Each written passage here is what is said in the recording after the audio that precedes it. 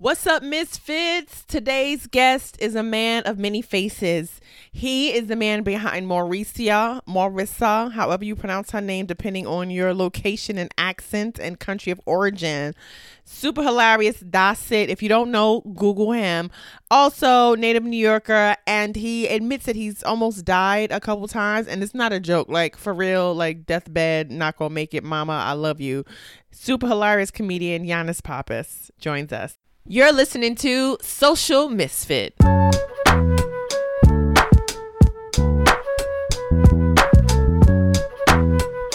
Ladies and gentlemen, welcome to Social Misfit with me, your host, Chloe Hilliard. I am on location in the bowels of Brooklyn. The bowels, old Brooklyn. Damn near Staten Island. Bay Ridge. It's Staten Island light. This is like almost Staten Island. This is where Staten Island people go to when they go out for a night in the city. They go to Bay Ridge. Like, let's get fancy. Go down there and get some Italian food. Ladies and gentlemen, please welcome my guest, Yannis Pappas. Hey. Am I saying it Greek enough? Is that close? No, you didn't say it Greek enough, but you said it right on the money. How do I say it? Yannis Pappas. Yannis Pappas. Yannis Pappas. Are you fluent in Greek? No. No. I'm the only one in my family who is not, and Greeks hate that. How the hell are you the only one? You have siblings. Yeah. So how are you the only one that's not fluent? Because I'm the youngest, and my parents kind of gave up. They gave up. Oh, that's the worst. I'm the oldest, but see, it's different because that's why you're such a fucking perfection. Well, it's just me. You're one of those oldest achievers. Everybody seems to have this notion. Since I've been doing this podcast, people really think I have my life together. You look like you have your life together. Your apartment is very nice. Well, I'm fucking 40. I should.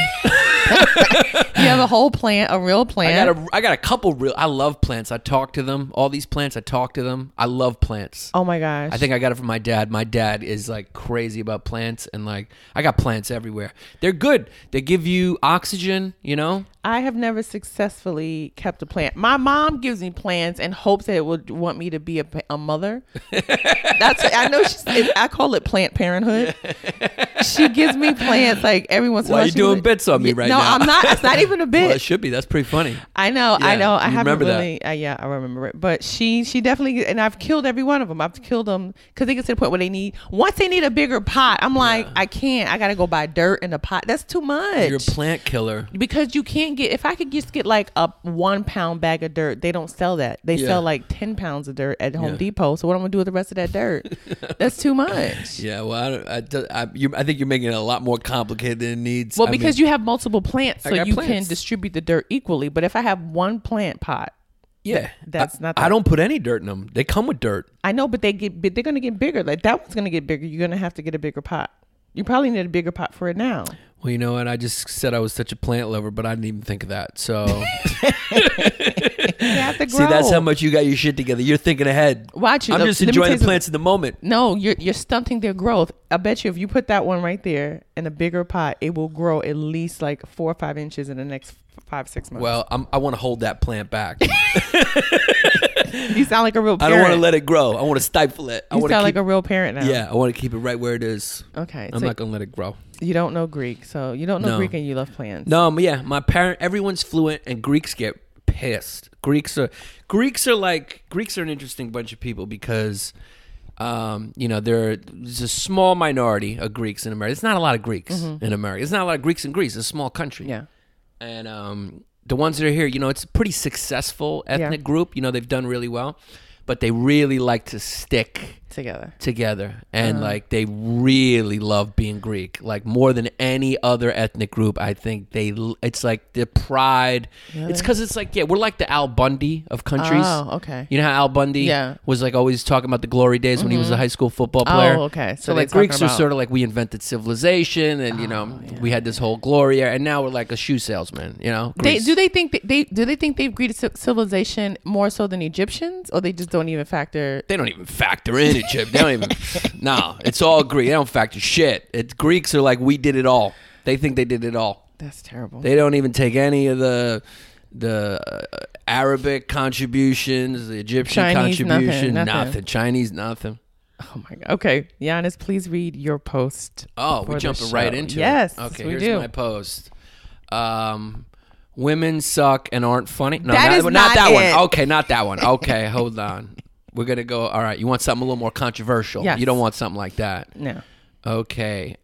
Trump's presidency reminds me of when someone would heckle a comic at my old Bar 4 show, and I'd make the heckler get up and try comedy for 3.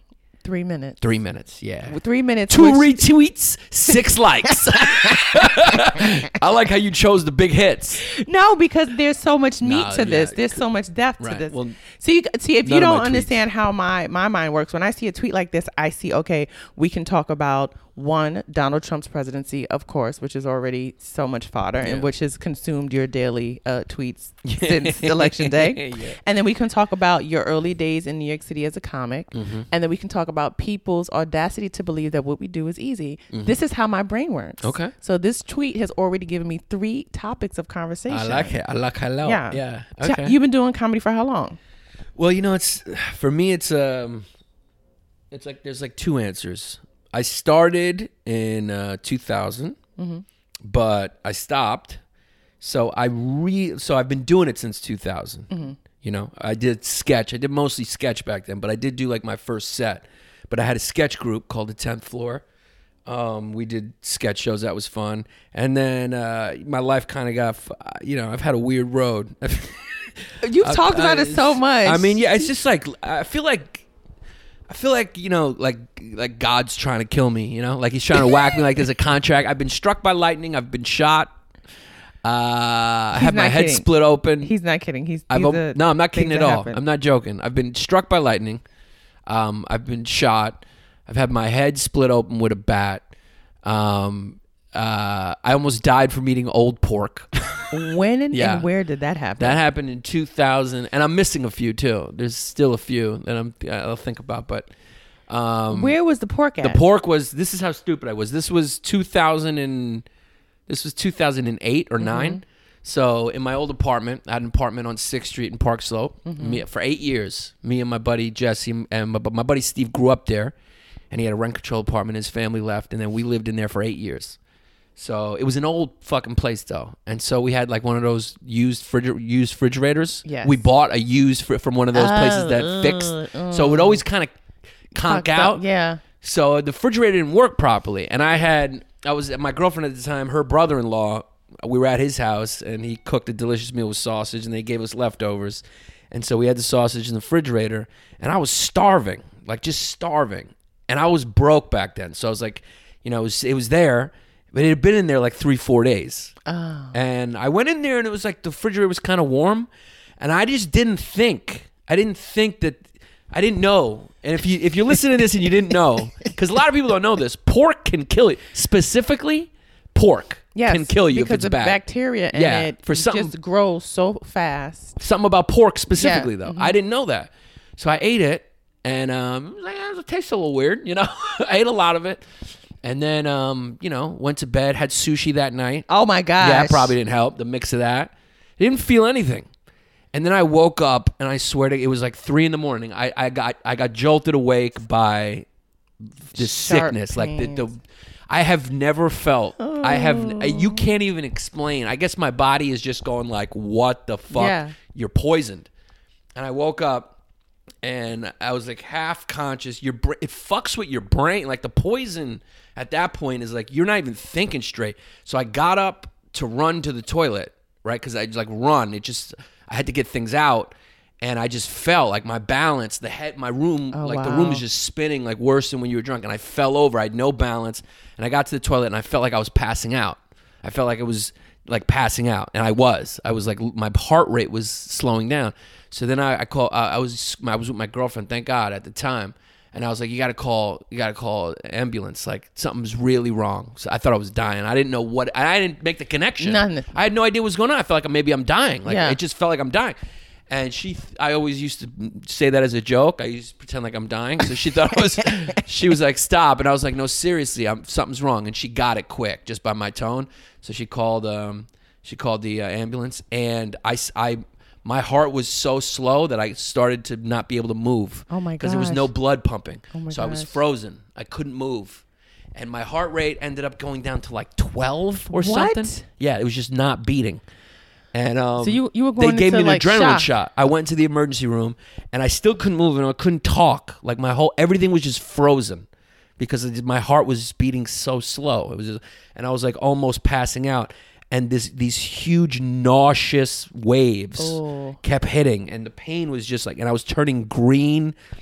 And then I got their emergency room, and there's this young fucking doctor. You never want to see a young fucking. Never. The entertainment industry is the only fucking industry where they worship.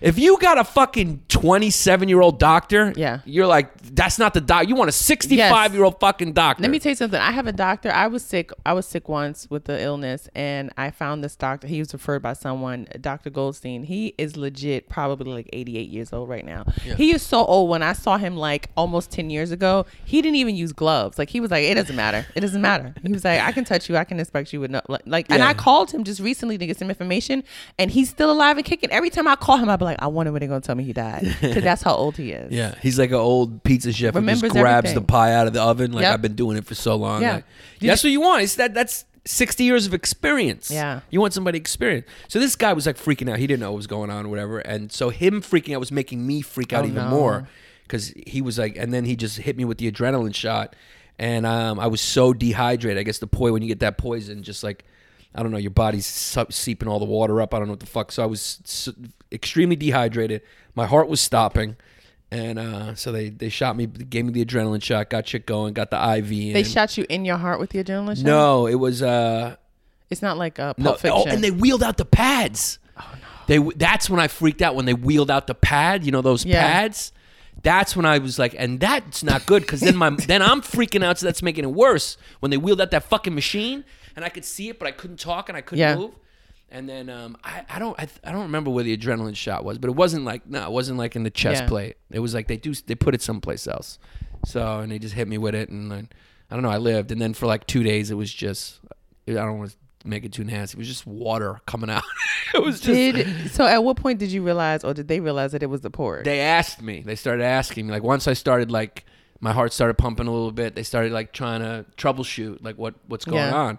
And they asked me about the last couple of days. I'm like, what did you eat? And then I'm like, I had this old sausage. And they were like, how old? And I told them it was like 3-4 days. And I was like, yeah. And then I put it together. I was like, the refrigerator was warm.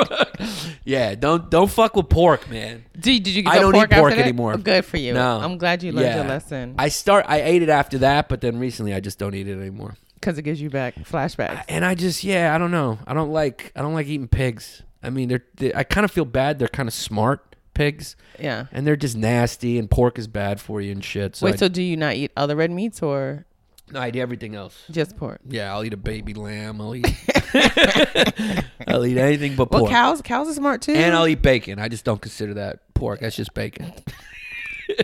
Can't give up bacon, dude. I mean, you can eat duck bacon. There's duck bacon. I don't eat duck. I don't like duck. I just don't like the taste of duck. Oh, okay. Yeah, but everything else. So duck and pork. I'm sorry, I just turned this into a Food Network podcast. No, this is what I'm talking about. This is the randomness of it. This is how we go from Trump presidency. Wait, so you have been consumed with Trump?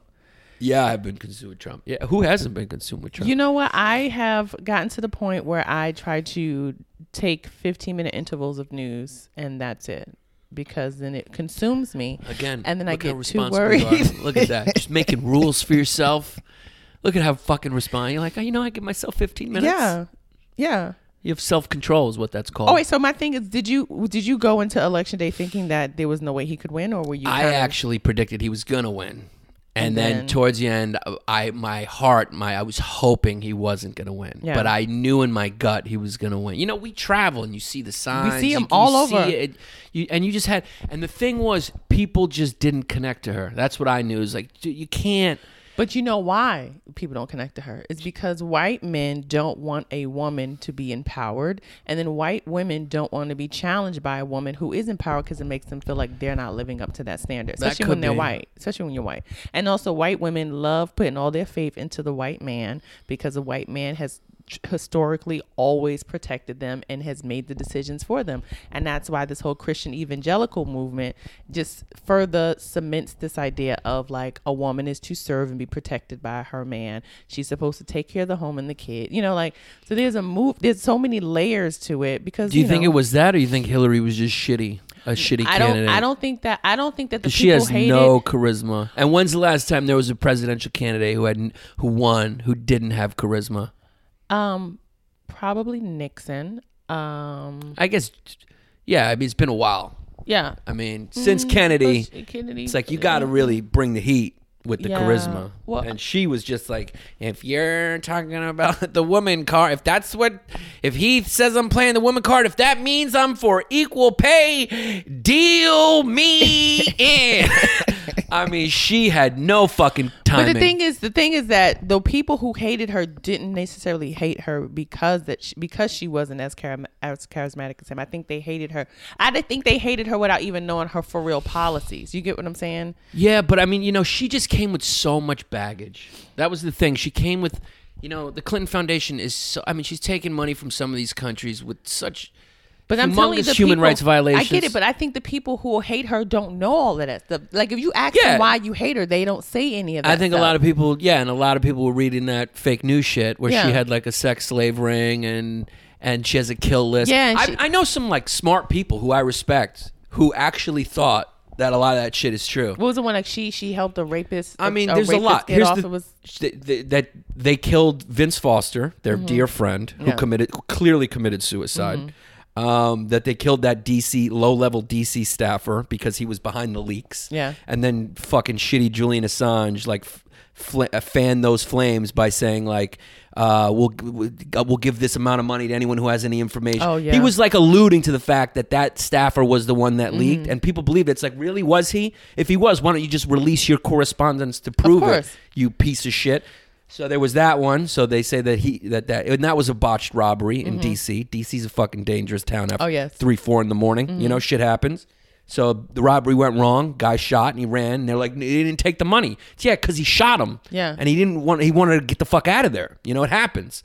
And then the other one was JFK Jr., which is my favorite. So they say because JFK Jr. was the front runner to win the Senate seat in New York, and then Hillary ended up winning it. So they say, you know, when I was doing Mr. Panos, I would do it in his character. I would make jokes about that Hillary, you know, because he's a conspiracy theorist, Mr. Panos. So I would say that, you know, Hillary changes forms into bad weather conditions and bad decisions. And people would crack up. Yeah, people would crack up because, like, you know, he died in a fucking plane crash. And killed his wife and his sister-in-law. Yeah, so they're saying that Hillary killed him too. But my thing is, why do people hate Hillary so much and not Bill when they are a power couple? Oh, they hate Bill too. People hate Bill. They don't outwardly say that they hate Bill as much. The only thing that they said about him is that he was a womanizer. They don't talk about any of it. Bill Clinton has fucked up so many people's lives. He became a rapist.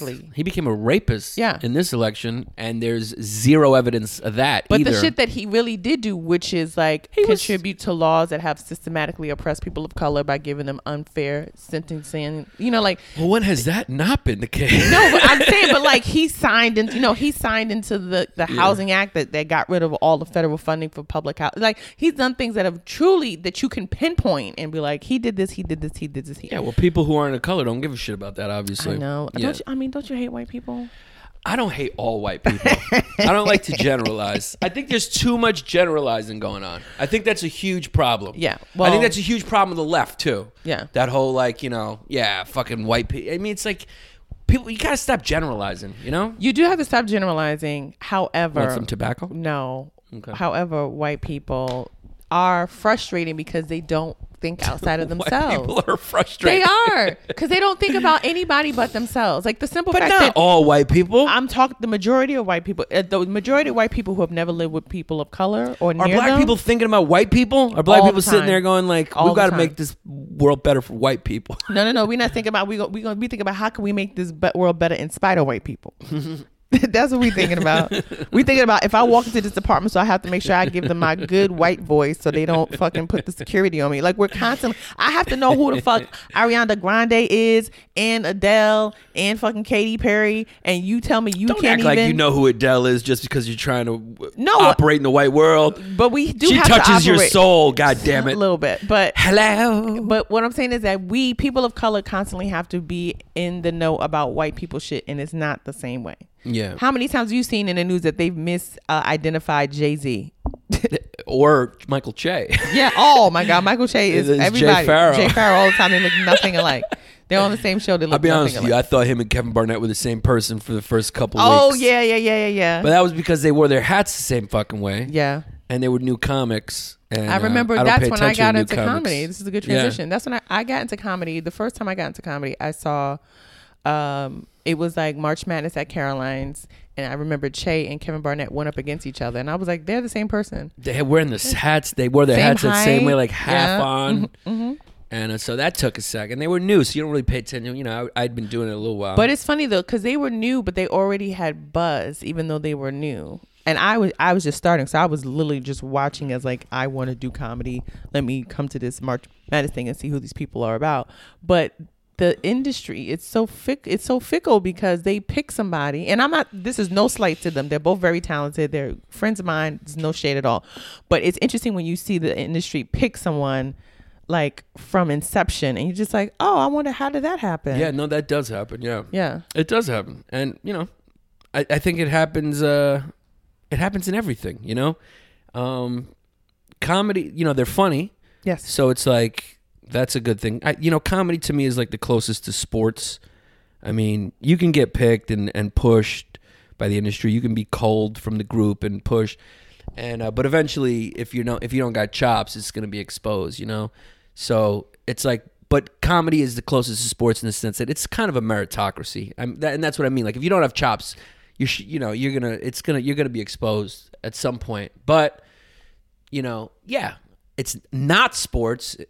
It's not as pure as sports. And you think sports is still pure? Sports is pretty. I mean, it's about winning. I mean, at the end of the day, that's what sells tickets. That's what. Well, yeah. I mean, like you put together the best team to fucking win. You know. Yes, but there are a lot of factors in sports that kind of. If it's the purest of anything, I mean, nothing is 100% pure. I mean, this is reality, and we're dealing with human beings. Yes. But as far as it is the purest, it's untouched once once the game starts. It's untouched. No one can adjust what happens on the court. And the players are picked based on their talent, based on what they can achieve on the floor. You want the best team out there, the best people. So it's like they try to at least pick the best people. Of course, they make mistakes. Of course, some people get fucked. Yeah. But I mean, you know, 97, 98. I like because I could talk sports with you because you're a sports chick. Yeah. 97, 98% of the time, it's strictly I'm trying to win. Oh, you know? Yeah. Of course. I mean, there is, of course, there is a little politics, but of all the fields, sports is the biggest meritocracy, and I would say comedy's right behind it. What would you say is the purest sport? The purest sport? Yeah. Ooh, that's a good question. I'd have to go tennis. Yeah. Tennis, because it's just one-on-one, mm-hmm. and especially now that they got instant replay with the challenges and shit. Yes. I mean, it's pure. I mean, it's me versus you. You can't blame it on anybody else. You know, fucking the chair ump gets it wrong. Boom, let's go to the replay. Yeah. Bam, it was out. I wanted to play tennis. I was of the generation where every black parent wanted their daughter or son to play tennis because of Serena and Venus Williams. Hell yeah. But they didn't tell you that it's hot as fuck outside and there's no trees in Brooklyn. So I would get heat stroke trying to play tennis in my summer camps. And then I had this one little Wilson racket that my dad had. So it was like an old school metal, like McEnroe. Were you fast? Could you move around? No, I was fat as shit. Because you're tall. So I'm tall. It's not easy to be a tall, because you got to be quick. You got to get I'm tall, and I was definitely not agile. I wasn't, when I say fat, I wasn't like super, like American sized kid today. But like by 1990 standards, I was the bigger of the kids. You were big boned. Yeah, I love how we used to say that, and I thought that was real. And I was like, my bones are just really big. I just got big bones. I got brontosaurus bones. But that leads us to Trump, because you say that if leads us right into Trump. If you say that sports is purity and that there's no faking it, how long do you think he can last in his presidency without being found out as being a fake by the masses? Because we know he's dumb as shit and fake. What about his legions? I wouldn't say he's dumb as shit. I mean, he's dumb as shit for president. For politics. Yeah, for being a president of the United States. Someone just told me that, Ronald Reagan, when he was elected president, that they had to make cartoons to explain to him how the House and the Senate The whole work. Ronald Reagan shit is a fucking myth.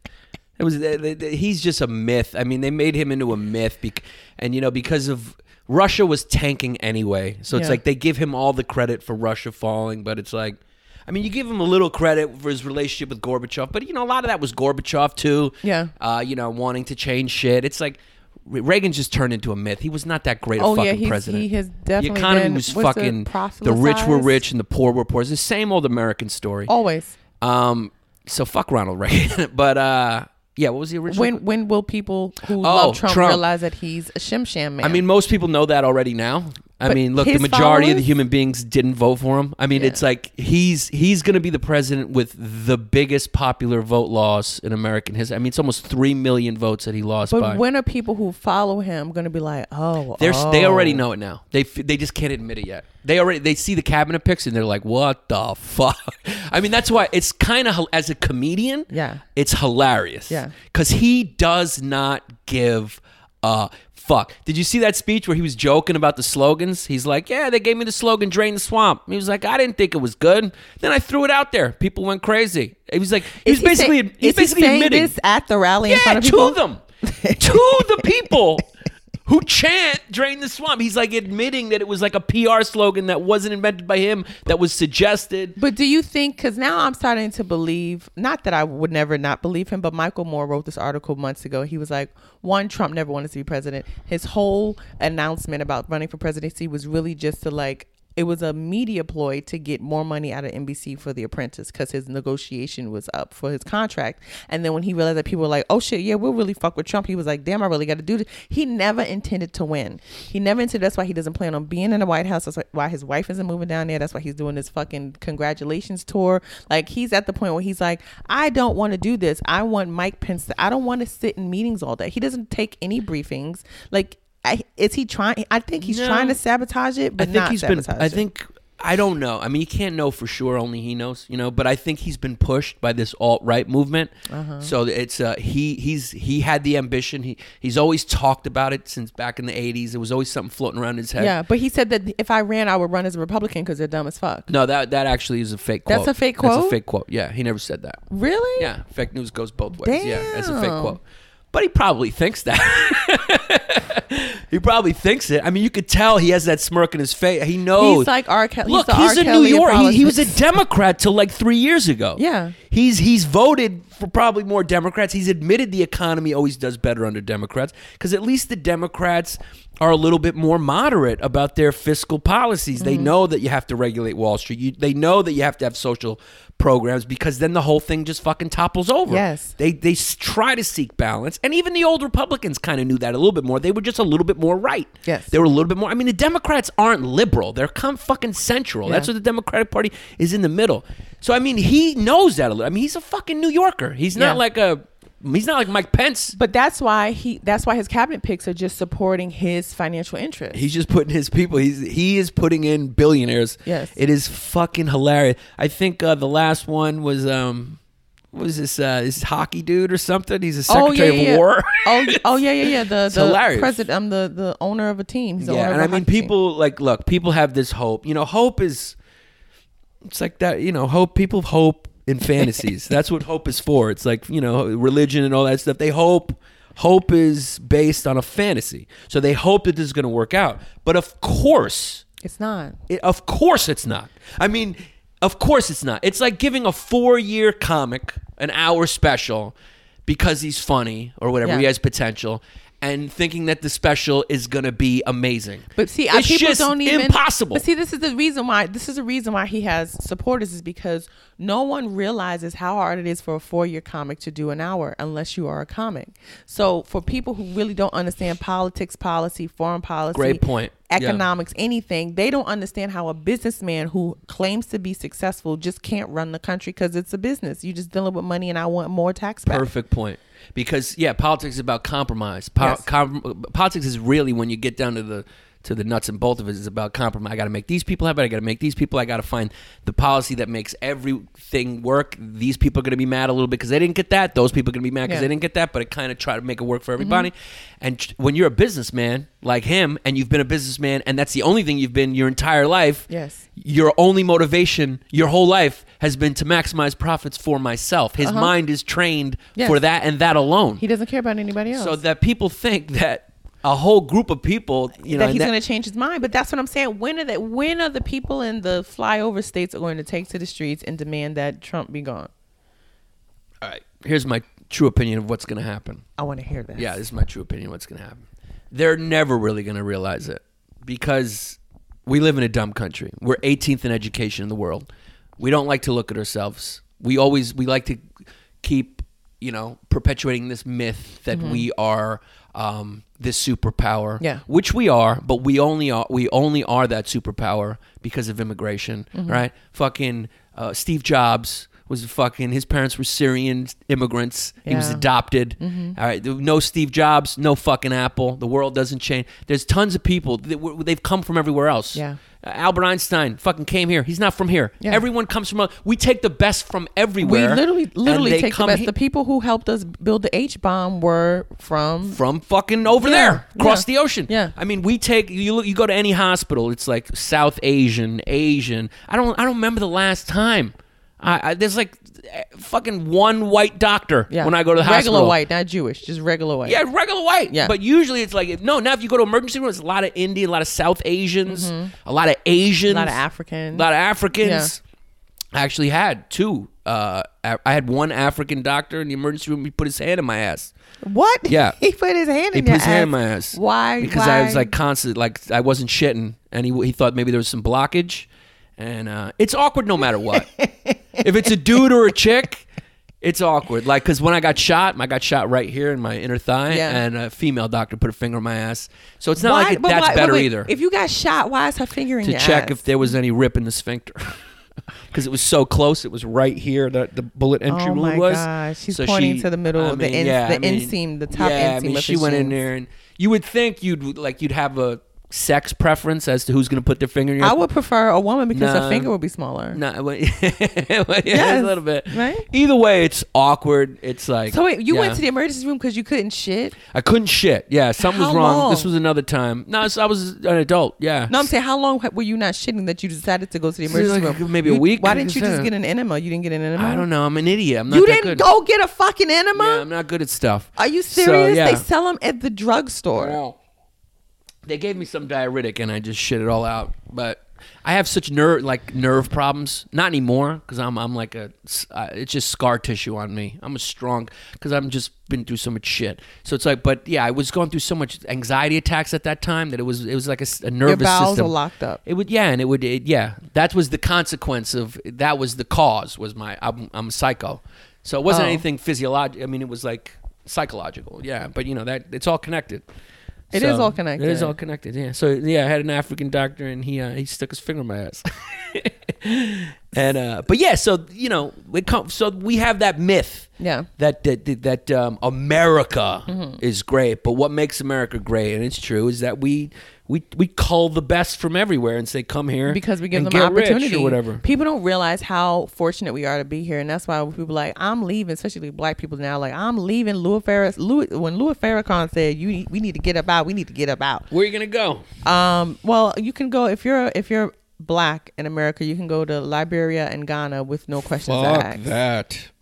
They accept black people. Would you want to go there? If I was black, I wouldn't want to go there. I don't think so. I would be one of those people that would stay and fight, and because it's interesting, because whenever you see like those movies, or even or you hear stories where someone is being under siege or feel like they're about to be attacked and they feel like they're backed into a corner and they kill themselves, and then they get liberated like 2 hours later. Like I would wait it out. I would never just shortchange my chances like that. Yeah. So I would stay. I would fight. I would want to see what happens. I would want to see what happens. And I'm kind of glad that he is in this position so that it can show white people that the things that you want to believe are obsolete. Like the fact that you want coal mining jobs back in 2016 is dumb as dumb as fuck. You should be asking the government to help like fund some clean energy jobs or fucking learn how to code and program something that can make you $100,000 a year. Why would you want to risk your life and your health to keep a job because your grandpappy had it? Well, there's some dirty truths that people just don't want to admit, and that's, everyone thinks that jobs go overseas just because they're cheaper. It's not. It's because they're also more efficient. The workers in China and the workers in these countries, maybe it's because they're poor and they just work harder. And they don't have unions. They don't get a 2-hour lunch break. But even further than that, they just make better products. They do it more efficiently. Yeah. It's like, and that's just a reality. And those jobs are just not coming back to, and like undocumented labor, you can't compete with it. They're better. Mexicans just work harder. They tried to ban Mexicans in 2 states. They tried to do what I think it was Georgia and was it Arizona? South Carolina and Georgia maybe. I know Georgia for sure. Right? So they tried to do it. You can look this up. 60 Minutes did a thing on this. They tried to do it. So, but our agriculture industry, farming, is like dependent on undocumented labor. Of course, because no American is going to commit. They can't go 12-hour days. These Mexicans are out there working, and they get their systems down. They were showing it on 60 Minutes. Like, they picking these watermelons, and they had like a chain of people, and they were putting them in. You get an American dude. They said they tried to use like even prison. Like first of all, nobody wanted to do it, so they couldn't hire anyone. Yeah, right. So they got rid of the Mexicans. And they were trying to get Americans to do it. No Americans wanted to do it. Of course not. So then they tried to use prisoners. And they said these motherfuckers were out there asking for smoke breaks. I mean, it's just the way it works. Yeah. If you're not hungry, like my grandparents, when they came here, immigrants are hungry. They just work harder. You get here, you're comfortable. It's like my grandfather came here from Egypt, right? Well, he's from a tiny island called Imbros, which is like now Turkish. The Greeks were like a tiny oppressed minority on what used to be a Greek island that now is now a Turkish island. So he fled from there, went to Egypt. I mean, just the people who, I have a bit about it, but like the people who seek a better life are motivated fucking people. When you get here, you are ready to go. You're ready to go because those are the type of personalities that pursue that, to go from fucking Egypt to come to a country you don't speak the language, learn the language, start as a busboy, save every single dollar, get your brother to come, become a waiter. Then my grandfather was a waiter for fucking years, and he saved enough money, he opened a diner. Of course, he's Greek. It's like, what American's going to do that? Yeah. It's like you got to be motivated for survival, and we're just comfortable because here. Because even poor people in America still buy $150 sneakers. Exactly. Poor here is different from like poor somewhere else. And the people who are truly, truly poor, like dirt road, no electricity, they're so ignored that we act like they don't exist in this country. Yeah, no, it's bad. The simple fact that we still want kids to pay for lunch, and we'll say to them, you can't afford lunch money, you get a cheese sandwich every day. Yeah. And these are American students who you want to be empowered to lead the country at brutal. Some point. And, while we do that, we're sending billions of dollars in war aid to other countries. We have the biggest military budget of any country. And people want we more. are an empire, though. So it is like you want your shit cheap. You want your TVs cheap at Walmart or whatever. You want your car to run on oil. It's fucked up. There's no easy answers. But to answer your question earlier, so this is what I think is going to happen. I think it's going to be a very dark 4 years. But he keeps saying, he keeps saying 8 years on purpose. Well, or it could be 8. Because he keeps saying it. Because what I think is there's going to be wars. I think we're about due for a big, big, unfortunate wars, skirmishes. And, unfortunately, the precedent has been set where all the recent commander-in-chiefs do not even declare war, don't even ask Congress for permission. They just call them military operations, and they do what they fucking want. I don't know how that's been circumvented. It's unconstitutional. Obama's done it. Clinton's done it. G.W. Bush has done it. His dad does it. Yeah. Everyone has been doing it. I mean, that's the precedent that's been set. I remember being a kid and seeing Desert Storm on television being like, how is this not World War III? Well, you're supposed to ask Congress. You're supposed to ask Congress's permission to go to war. But nowadays, all these covert operations and classified, they just do whatever. We're just bombing. It's not a war. Mm-hmm. So the commander-in-chief has just taken full control and just launches wars, but he doesn't call them wars. They're military. They're fucking wars. Yeah. We're bombing countries. That's a war. And it's not on the news. Nobody knows about it. Nobody knows about that. And then that's what they do. So he's going to do the same thing. And what country do you think? Huh? What country do you think? I think the Middle East is gonna go up in flames. I think we're going to partner up with Russia. Mm-hmm. It's going to be a mess. Like Putin wants to expand. He's already taken Crimea. He wants the Ukraine. He wants the former USSR. He wants all that shit. He may even go to Finland. Finland's right. Who the fuck knows?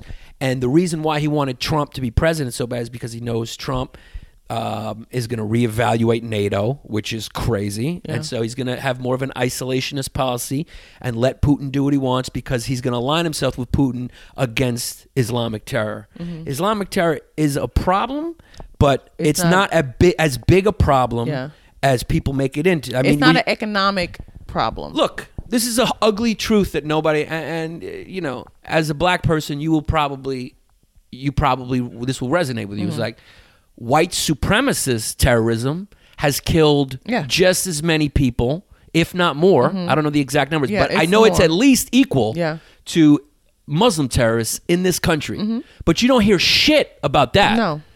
And if you there was an article I read recently where they actually asked law enforcement agencies what was a bigger threat or problem for them, and they admitted it was these anti-government white supremacist groups that are fucking armed to the teeth. They have training sessions. They're armed to the fucking teeth, and you know they're motivated by this mantra of white supremacy. And, you know, you get some fucking kid going into a black church and slaughtering 9 people. Yeah. That is terrorism. Which they don't want to call it. That is terrorism, but nobody calls it that. Yeah. But that's what it is. It's motivated, same thing, by a fucking mantra, by a hateful ideology, and you're slaughtering people. Yeah. That's terrorism. And so you don't hear about that shit. No. I forgot what my original point was. No, you're saying what's going to happen? He's going to start a war. So there will be war. So yeah, that's what's going to happen. He's going to align himself with Where Putin. does China come in? China, he's going to keep fucking around with China. Taiwan's going to start becoming an issue. China fucking wants that back. I don't know what's going to... I can't predict what's going to happen with China. I cannot predict that. I do know what's going to happen with Russia. I do know what Putin is motivated by. He wants to expand. He already did it. He already took illegally annexed Crimea. What's the reason for it? Why anyone ever wants to expand? Resources, power. You know, you want to take countries instead of paying for fucking resources. Wait, and Ukraine has oil, right? Is that what it is? Probably. I don't know the specifics, but there's resources there. Whatever the fuck it is, that's why everyone wants to expand. The Middle East, Putin is in there now. You want it. That's why we're there. Yeah, we jack their oil. I mean, that's what that's what all people of our covert missions prop up some regime like the Saudi regime. Yeah, the Saudi regime's rich. We get our shit. We make a deal with them, and the people who reside above the land from which we're sucking the fucking oil dry get shit. Yeah, and so Putin's in there, and he wants more of that. So that's what's gonna happen. And so there's gonna and Trump is going to weaken NATO. Putin's going to take some. Maybe he'll go into Ukraine a little further, and we're not going to do shit because he's going to be our partner in terrorism. And he's already this Erdogan or whatever the fuck his Turkish name, and he's a dictator over there.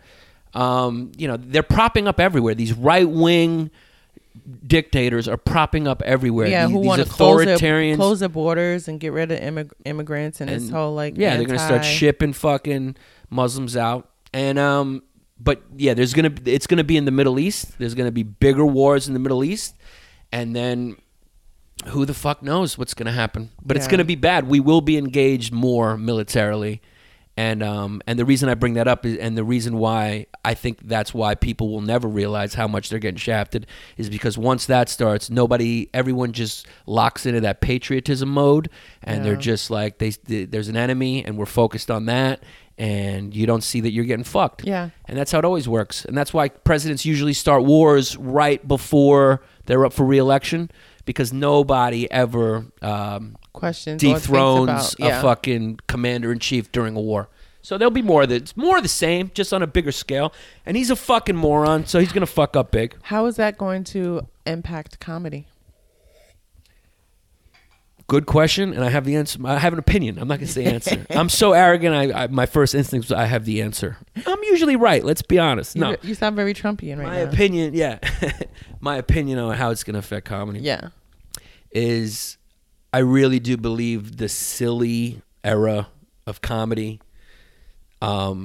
is kind of over a little bit. I feel like people... I fucked a guy last night. Yeah, I think people are seeking to hear stuff that is a little deeper, has a little more truth to it. I think I agree. Trying to be more social and political. But I think there's a splinter. I think there are people who want to hear more serious things that touch into their personal beliefs that they haven't been able to articulate. So you'll get like the Carlin-esque type of thing coming back. But I also think that there's going to be a large group of people who just want clean, non-confrontational comedy. I think the silly, gross shit is gonna fade out. Yeah. But I think there's gonna be people who want like family-oriented, to escape Brian to the other Regan, side. And then Good there's point. gonna be other people who like the man is out to kill us. You're probably dead on. Yeah, you're right, because people are gonna be so inundated with that shit all the time. They're gonna be like, I want something. I want an escape to complete clean. I don't want to hear about it. I don't want to. You're probably right. Yeah. So are you gonna be able to do both? I can't do both, man. I am what I am. I know it's not perfect, and I know it's not the best. You know, it's not the. When you think about all the greats, they all did clean, and then they just gave it up. Turn it. I am what I go out there and I say shit, and people I polarize a little bit. I can't help it. Were you always that way from the beginning, or from the beginning? Really? And I don't recommend it. Yeah, I should have done it that way. I should have started with nice 5 minutes about my family, Greek. Went the ethnic rallies, being Greek in America, did my mom's voice for 10 minutes. Yeah. And I'm not knocking that. I'm saying I should have done that. I'm not saying, I'm saying that's what I think you should do. And then sort of, nice and palatable, nice and like, everyone's happy, everyone's smiling kind of shit. No, yeah, I started ranting. In rooms from day jump, one. From the jump, that's a lot of either anger or confidence. It is anger. I have anger problems. Yeah. Yes. I'm much better now. I used to beat women. Yeah. And no, yeah. I used to yell at audiences a lot. And were you one of those people that were like, you guys are stupid, this is funny, if they fuck didn't, you guys, that was a good joke? I hate that. I think that's one of my biggest pet peeves in comedy is when somebody was like, fuck you guys, that was a good joke. It's not the audience, it's you. Yeah, it wasn't a good joke. So I sucked, but I wasn't good, so I would rant, and there was no punches or anything like that. And then from there, I think I've learned to sort of punch that up and make it more palatable. So I've kind of worked backwards. I think you should start, set a punch, nice and easy, talk about your family, nice stuff, and then graduate to that, because that's hard to make funny. But I just did it. I just fucking jumped into it and sucked for a very long time. I was really bad at comedy for a really long time. I don't think I was, I hate to say it like this, I don't think I was bad at comedy. I just wasn't in tune with who I authentically was on stage. Which means if you knew me, you'd be like, who is that person up there? But it was still getting laughs. It just didn't resonate with making me unique in any way. You know what I mean? Especially when you're a woman comic, it's like dating and guys. Sounds like what you mean. It's like you were finding your voice. I was finding I knew who I was because I started later, but I think that you have an idea of what a performance you is versus who you really are. You don't get on stage and be like, I'm going to be the same person I was 2 minutes ago on the same stage that I just walked up on. Well, it's hard, because and I think finding your voice, if one were to actually define the anatomy of what that means, it's like, look, what we do, you go up there, you're very vulnerable, you're up there, you're trying to get laughs. It's not easy to just be yourself and right off the bat, you gotta like get laughs first, and then sort of then like you kind of sneak who you are slowly into it. Yes. And then when you get better at it, you're more confident and more comfortable on stage. And then people come to you for you. Yeah. I'm not at your point yet. I'm not at the point where people come to see me for me. I don't know if I'm there yet either. What are you talking about? You sell out shows all over the country. Not as me. I mean, they enjoy me. Okay, so if you don't know who the world-renowned Giannis Papas is, if I was world-renowned, we wouldn't be sitting in a one-bedroom in Bay Ridge, Brooklyn right now. You could be humble. The man from IKEA still wears, hand-me-down clothes. Bill Gates wears the same outfit all day long. Mark Zuckerberg doesn't change his clothes. You know what I'm saying? But those people actually are world-renowned. So okay, well, your character Mauricia is, I would say, mostly world-renowned. Not world-renowned. She's big in New York. She's big in Miami. She's big in pockets. Ms. Panos is big mostly with Greeks and financial people because of that one blog I did, the Greek financial crisis. And which is, I mean, I got hired by this hedge fund dude to go do his birthday. It was like, gave me like 10 grand. Did you have a good set? Yeah, I had to do him, so it was great. Oh, you just did? Oh. I just did him. It was just, I went to this party. It was all financial dudes, head fudge dudes. And yeah, it was just, I did him. How much time did you do? I was supposed to do a half hour. I ended up doing an hour because I was having so much fun. Graham K, it was in Canada, in Toronto. And Graham K, you know Graham K? No, who's that? He's a comic. He's Canadian, but I love Graham. He's funny as shit. But he went first and he ate it so bad. And when I do the character, I like having like Angelo Lozada usually stays on stage with me so I can interact. Mm-hmm. But he did so bad, I just like went up there as Panos and like he just sat down on a stool. Like we were supposed to do like a 2-minute. I had like questions set up for him, and I was just like, I just took it and just ran with it because it was such a bad situation that I had to try to make good. But it's so hard. It's so hard to do comedy for corporate people because they're very hard. They're not funny. And they really want you. They really just. It's not a comedy show. They want to be entertained. Yeah, and it's not a comedy show. They're partying. Yes. And then you just grab a mic and stop their good time. They're having a great time mingling, and then you go, "Hey guys, stop having a great time to come and listen to some comedy." So it's like, and they say it like that. Hey, you guys want to listen to some comedy? Listen to some skits? They're like, no. I just did a corporate party. It's hilarious. The whole time it was on a dance floor. There was a DJ behind me. People were eating. It was in a banquet hall. And behind me was the bar. People just kept doing what they were doing at the bar behind me. Like 100 people behind me just mingling, talking. And I just performed it. But I've been doing it long enough and I've done enough of those to know, like, don't take it personally. Just, don't even start the car, them. Give me the check. Yeah. I'll do whatever I need to do to survive. Yep. Don't address them. Don't draw attention to it. Just fucking barrel through it. Yeah. So, yeah. I did a Firehouse fundraiser, which is always fun. And me and the other 3 comics walk in around the same time. And, there's like the frontline guys who are just checking in, like the guys who work at the fire station who are just like, all right, you guys are comedians. Well, Tim is going to take you to your room. But everybody is telling you what they personally want as you're going to your room. So they're like, you guys going to make fun of so-and-so? No, you should make fun of so-and-so. Yeah. But instead of doing that, they was like, no politics. Yeah. No politics. No politics. No politics. No politics, right? No politics, right? And we were like, I guess they don't want us to talk about Trump because I'm pretty sure most of them voted for him. Right. So that's what we are when it comes to like people infringing on our creative process. They're like, I feel I should be able to tell you what I don't want to hear now. Yeah. Because I hear it every day. But that's the type of gig you just go, all right, get the check ready. Yeah. And I just went up there and talked to my grandmother and my whatever dad. you want. That's what I do. I'm like, for those gigs is just money gigs. Yeah. I'm just like, whatever you want, I'll go out and do it. You want me to make fun of that guy? Tell me a little bit about him. Whatever. I'm your monk. I will be your monkey for the fucking, I'm your dancing I'm up there.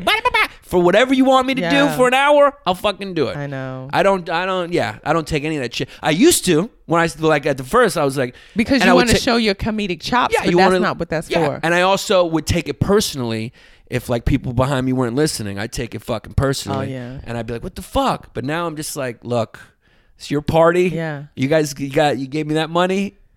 I know it's not going to go good. I go in knowing. Like, it's not going to go good. Yeah. I'm like, this is at best is going to go all right. You know that it's not going to go good when you walk in, you be like, so is there food? Where's the food at? Is it food? Yeah, I want to eat now. Yeah. I'm not waiting till later. I want my food now. Yeah, and I got the car ready. I got somebody with the engine started and just like, hand me the check and let's get out of here. Did you officially kill Mauricia? No. That's what we were originally talking about. Yeah. So, so she's popular in like a couple places. Mm-hmm. You know, she's very popular with Latins, with gays. She's very popular with women. And you know, and in urban areas. Yeah. She's an urban character. I mean, I can't go to Kansas. I know. They'd be like, "This is transgender." First of all, they would think that you were really they'd be like, "Why are we watching this?" Yeah. So, and Greeks don't like it at all. Greeks, are they homophobic?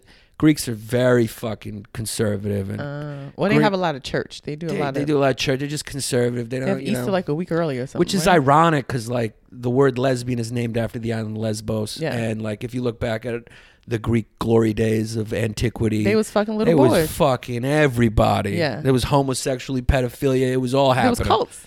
Yeah, I mean, it was just homosexuality was a part of the culture. Yeah.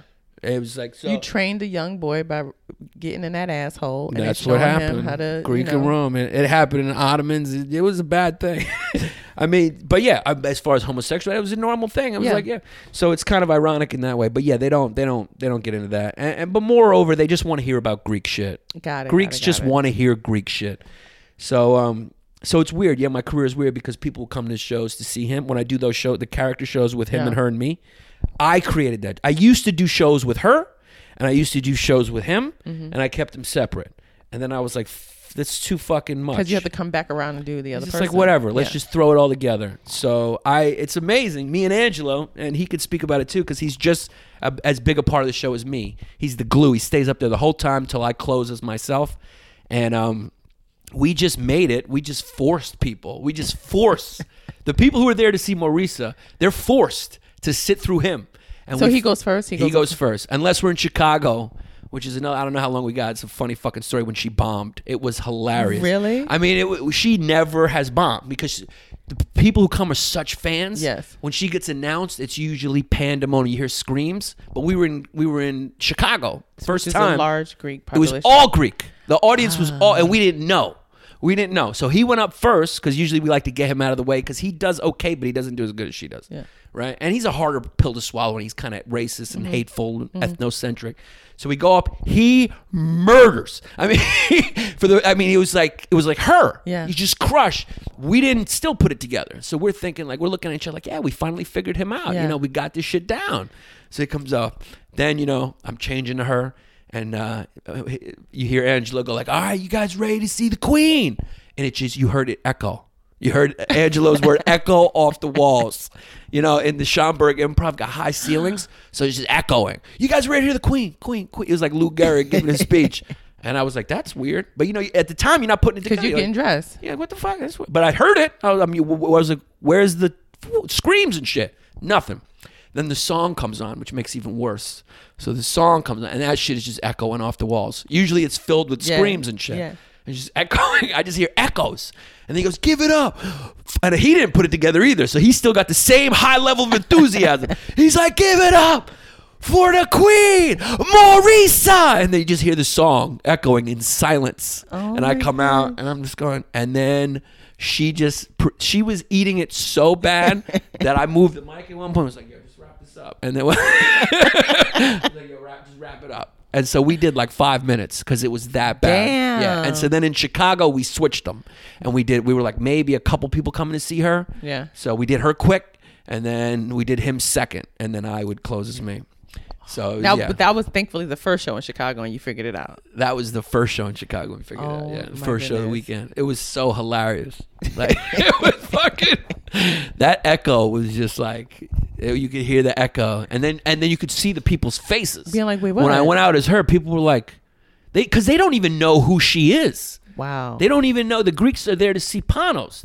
That's who they are. Yeah. That's why they came. So when you flipped it and you made her shorter, did they laugh or? Not really. We just got it over with. There's maybe a few people that came to see her. We were in Schomburg.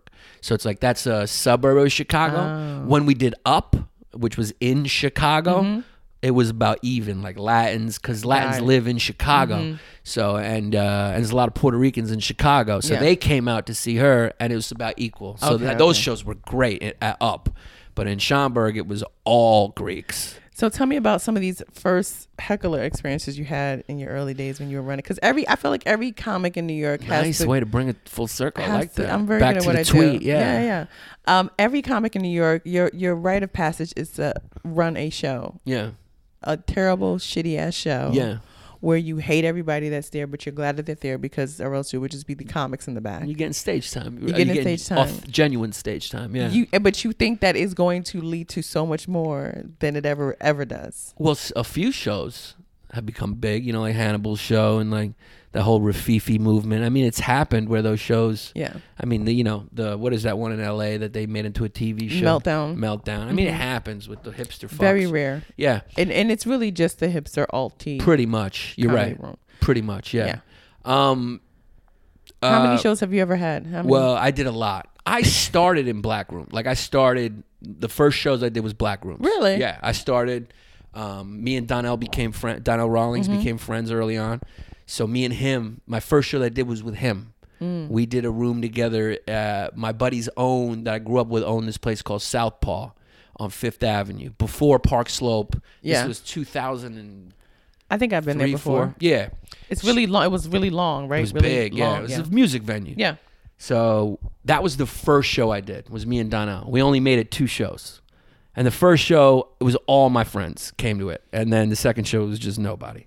And Donnell, he didn't bring anybody really at that time. Donnell had a very successful room called Poke Knockers in Bed-Stuy. And that's where I started doing shows there. Poke Knockers. It was Tuesday, all black. And it was fucking hard. And the only white people I ever saw perform there was Bill Burr, Rich Voss, and I think me. And that was it. Wow. And I sucked. So I bombed there. And when you bomb in front of black people, it is frightening. You have to leave the building. It is frightening. Yeah. They don't make you feel okay about it. No. White people just embarrassed for you. Black people are angry. Nice. Black people are like, what the fuck is it? White people black people are like, what the fuck? So yeah, there's one time I bombed there so bad that were you there when Burr? It was like an out of body experience. Were you there when Burr? I was there when Burr there. I was Burr there, and you knew. If anyone watched Burr back then and you were a comic or trying to you knew where it was going to go. Because he went in there comfortable. He didn't go in there like Rich Voss would go in there, I don't want to say pandering, but kind of, angsty. Angsty, but he kind of also, he was funny, he killed, but he kind of would skewed what he was doing for more of a black audience. You could tell the jokes kind of skewed. Burr just went up. The first thing he said, and I'll never forget it when I saw him at Poke Knockers. This had to be 2001, maybe, or 2. Probably 2001. First thing he said when he got up there was like, "It's good to be back in the old neighborhood." And it just, that was first thing he said, and it crushed, And then he just crushed, just being him, just the same as he is now, just crushed with great jokes, and just completely comfortable. And people forget that he was just a regular New York City comic. People he used to be at the Landon all the time. He was everywhere at the time. Yeah, I remember seeing him up at Donnell's room on, which is really the room I got my start, which was Marion Square on 95th Street, where Donnell had a weekly room on a Wednesday. I remember seeing him there in the back, sitting by the pool table, going over his jokes and shit. Yeah, 2005, 2006. Yeah, he was he was a comic. Yeah, like me and you, just running around the city. And he didn't break till after 40, I mean, late 30s, early 40s is when it started. So you have time. Huh? You have time. Hope maybe. I think it could be over. You never know. I could be past peak. It's scary. You never know. But yeah, hopefully.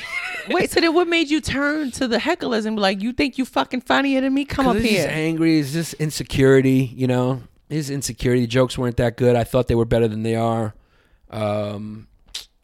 Shit like that. And they wasn't good. They would get up on stage and... So to that tweet, I mentioned Bar 4. So I had tons of rooms. Started with Donnell. We had that room. Then I must have had 10 rooms. Oh, wow. Where I would only squeeze a couple weeks out of them. But that was great because I would do a lot of time. Yeah. I wasn't one of these dudes who did a show and had 10 comics down. When people do that, I'm like, why the fuck are you doing your room? Yeah. When they go up there and do a quick 7 and then they just bring up 10 comics. I'm like, what the fuck is that for? So I was like, the whole point of having a room is to get on stage. I wasn't getting on stage in the club. So for me, I would do 40. I would make the audience sit there. Oh, wow. And I probably killed the rooms too. Probably. Yes, definitely did. Yes. But I would, that's how I learned. And so, and then 2 shows clicked for me. 2 shows eventually clicked for me after I'd done maybe 10 different rooms all over the place. Bar 4 and Building on Bond, where I would do a monthly, and they were both great shows. Building on Bond especially was great. It was a month. I did 1 show, packed in like 30 people in this room. I had everybody down there. It was fucking great. I paid them. It was great. Bar 4 was another, if you're a young comic listening, the best way to do it is to know the owner, or if the owner's cool and gets it, and like lets you build and shit. So I knew the owners kind of, and they were just like, go ahead on Sundays. When it started popping, they gave me a little budget. I spent it on beer, but whatever, you know? And so Bar 4 got popular, and it was steady every week. It was every week, and it was really became the room that I would put my print on. Like I would crush in there. I would go long. Comedians would be upset because I would go so long. But then they just accepted it. Like that's what happens at Bar 4. Oh yeah, you just show up late for your spot. Or they just accept it. I'm going to do long. I could go up there in between comics and do 20, and it's just what it's going to be. I hate it. Yeah, it's bad, but people accepted it. Is what it's going to be. Yeah, because also when you're doing rooms like that, it's like, especially on an off night like a Sunday, there's no place else to go. No. So you might as well just fucking sit there. Yeah, and it just became part of the energy in the room. Like it was very my room. And if you could do well there, you were funny. Because I would go up there and if I was on, like, because I would go on these long rants, and if I started to kind of get a little better at stand-up. So, you know, if I was on, I would crush. It would go well, and I would go long, and the audience would like me a lot. And then you'd have to go up there and follow that shit. And if you tried to do that, like, if you tried to start, like, ripping on me, it was the wrong way to do it, because the crowd was like, they don't know that I went long. They don't know I'm being a dick to other comics. They're just like, we love him. What the fuck are you doing? So, but I would, if there was, it was a rowdy bar room. So like sometimes people would be talking, or, you know, they wouldn't be focused on the show, and I would just rip into people. It was a room where I let my demons really fly around the room. Yeah, because I would drink a lot. Is my mother first started, that was like when the Alzheimer's that my mother has started kicking, so I was going through a lot, so I would just drink and let my demons fucking fly. Yeah. So sometimes I would ruin the show too. Often. Not too often. So, but I had such control of that room that when there was a heckler, what I would do, my policy at that room, and I did it every time, they started heckling a comic, or they were heckling me, I would tell them. I would get back up on stage after they heckled a comic and be like, engage them, be like, all right, you're funny. You think it's funny. I want to tell you before you go up. I'm even going to tell you before up that you're going to bomb. I'm going to tell you it's not going to go good. Yeah. I'm going to tell you think you're funny, whatever. It's easy to shout shit out in the darkness. You know, it's like I was always a class clown for fucking my whole life. I was the funniest kid around. Doesn't mean I was a good comic. Yes, exactly. Doesn't mean I could do it on stage, right? Same thing with Donald Trump. It's like, you're saying all this shit, doesn't mean you're going to be able to do it. Yeah. It's a totally different ballgame. So, and that's who Donald Trump is. He's a heckler. He went up there, he's heckling the elite, the politicians. Like he's not one of them. Yeah, he's heckling, fucking, this sucks, you suck, that's basically what he does. Yeah. It's terrible. Leadership is terrible. Obama's terrible. She's terrible. Could do that. And now it's like, all right, motherfucker, now you're on stage. Yeah. Let's see what you got for 4 years. Yeah. So the you know, the hecklers would go up on stage, and it was, dude, the funniest thing, and I remember this so clearly, is the same thing. Every time the heckler would get on and turn, like get the mic and turn to the stage, to the audience, it was the same facial expression. It's like, clear. It's like the same. Yeah. It's this thing where you could see them feel time kind of slow down.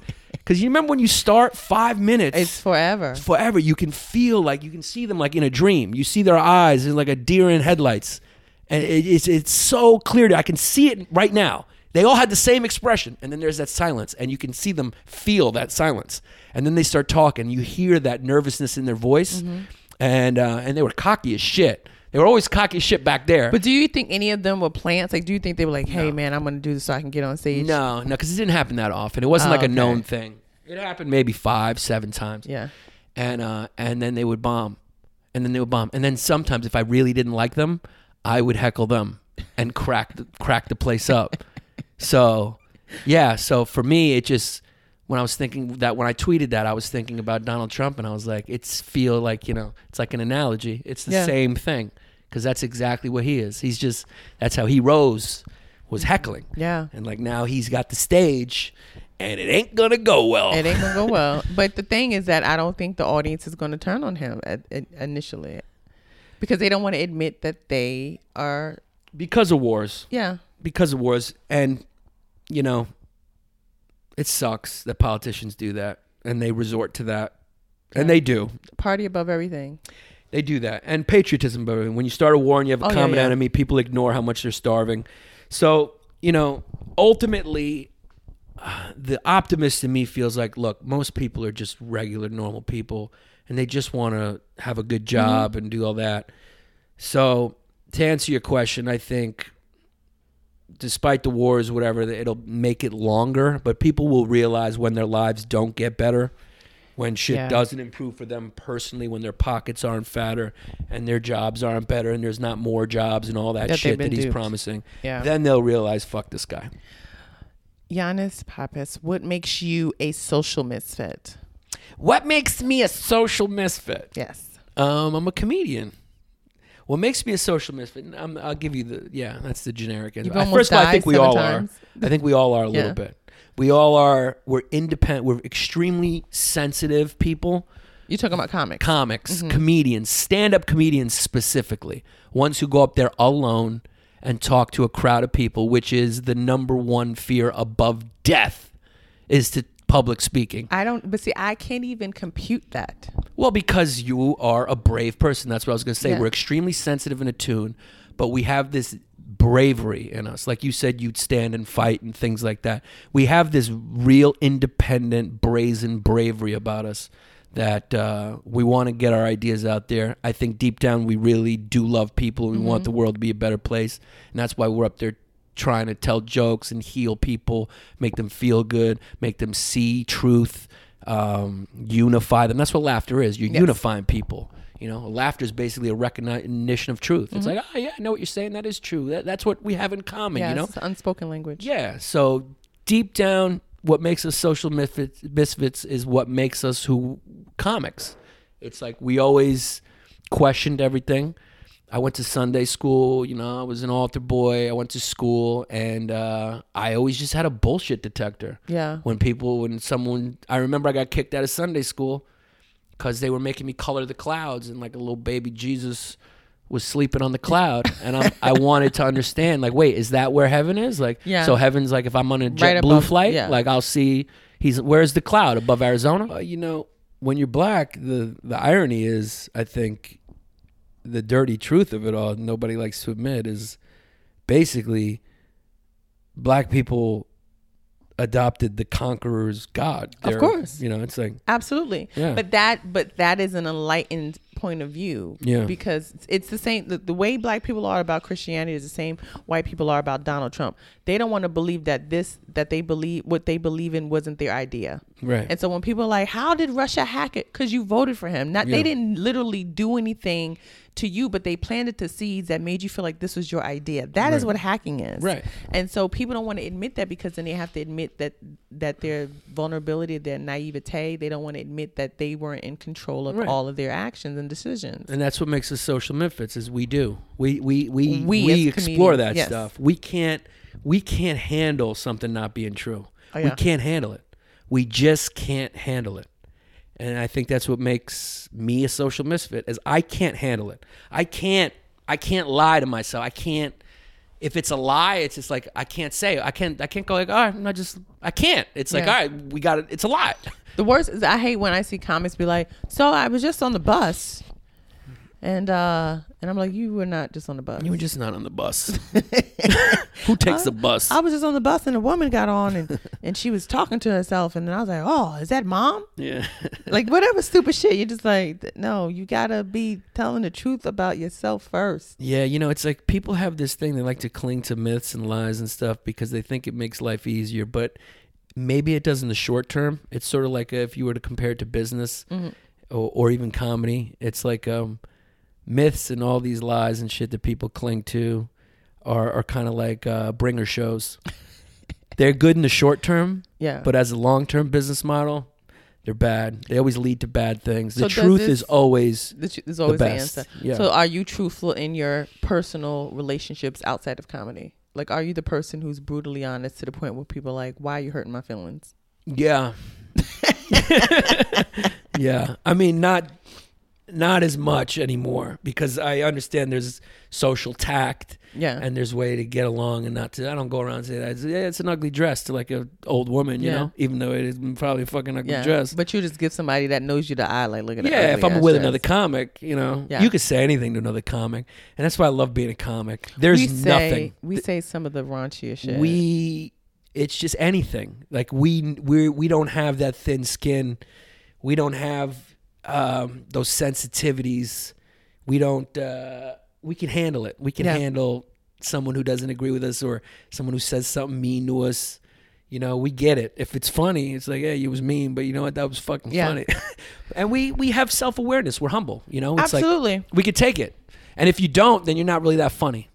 If you can't take someone shitting on you, and that's why I don't like the roast shit that's going on. I don't do that. Because it's like, that was a special thing that comics used to do when they were really friends. Yes. Like, how are these people roasting each other if they don't even fucking know it? It's always like body image shit. Yeah. It's always like dumb shit. Material. Yeah, it's like superficial shit about the person. It's like the best roasts are when you know the person, but it's a friend of yours and you're shitting on them out of love, you know? But see, that's the thing. The reason why the actual like Dean Martin roast works is because they had a dais of people who were all top celebrities who knew the man or woman of the hour. So when people cracked on them, the people in the audience were really responding to those people who knew that person laughing. Right. When you have a roast battle, it's just 2 comics and a host, audience, and then 3 judges off to the side that nobody could see. So if I'm in the audience and I say, hey, Giannis, how's your one testicle doing?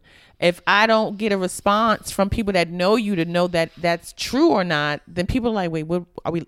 Are we laughing because it's true, or are we laughing because that's fucked up thing to say about his butt? Right. You're so absolutely they don't know. right. Yeah. I'm a genius.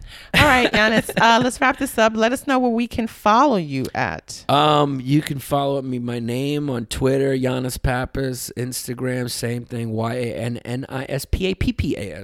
I got a website. Just follow me online. That's the way to do it. Did you ever have a street nickname?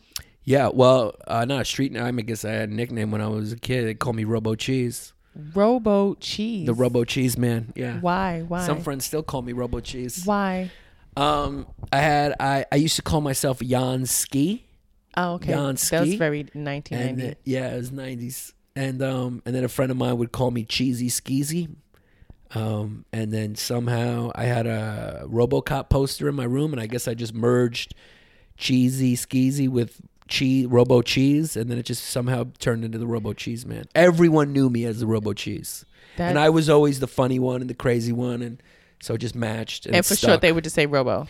They would say what's up, Robo, or Robo Cheese, or where's the Robo Cheese Man? Is the Robo Cheese Man gonna be here? Yeah, it was my nickname. Oh, I'm so glad you didn't start comedy as Robo Cheese, because if you were black, you probably would have been like, ladies and gentlemen, coming to the stage. Give it up for Robo Cheese. Well, thank you so much for letting me come over and of course. Doing this podcast. Thanks for having me. It was a lot of fun. We had a good conversation. It was a conversation. Yeah. We covered so much. You covered so much. That's what comics do. We tape our conversations and hope that people listen to it and then want to see us in person. Yeah, that's really it. That's really it. Did you like what you heard? Yeah. Come see me live. Come see me live. Pay to see me live. All right, guys. Thank you for listening. This has been another episode of Social Misfit with my guest Giannis Pappas. Tune in next week. Thank you again for listening.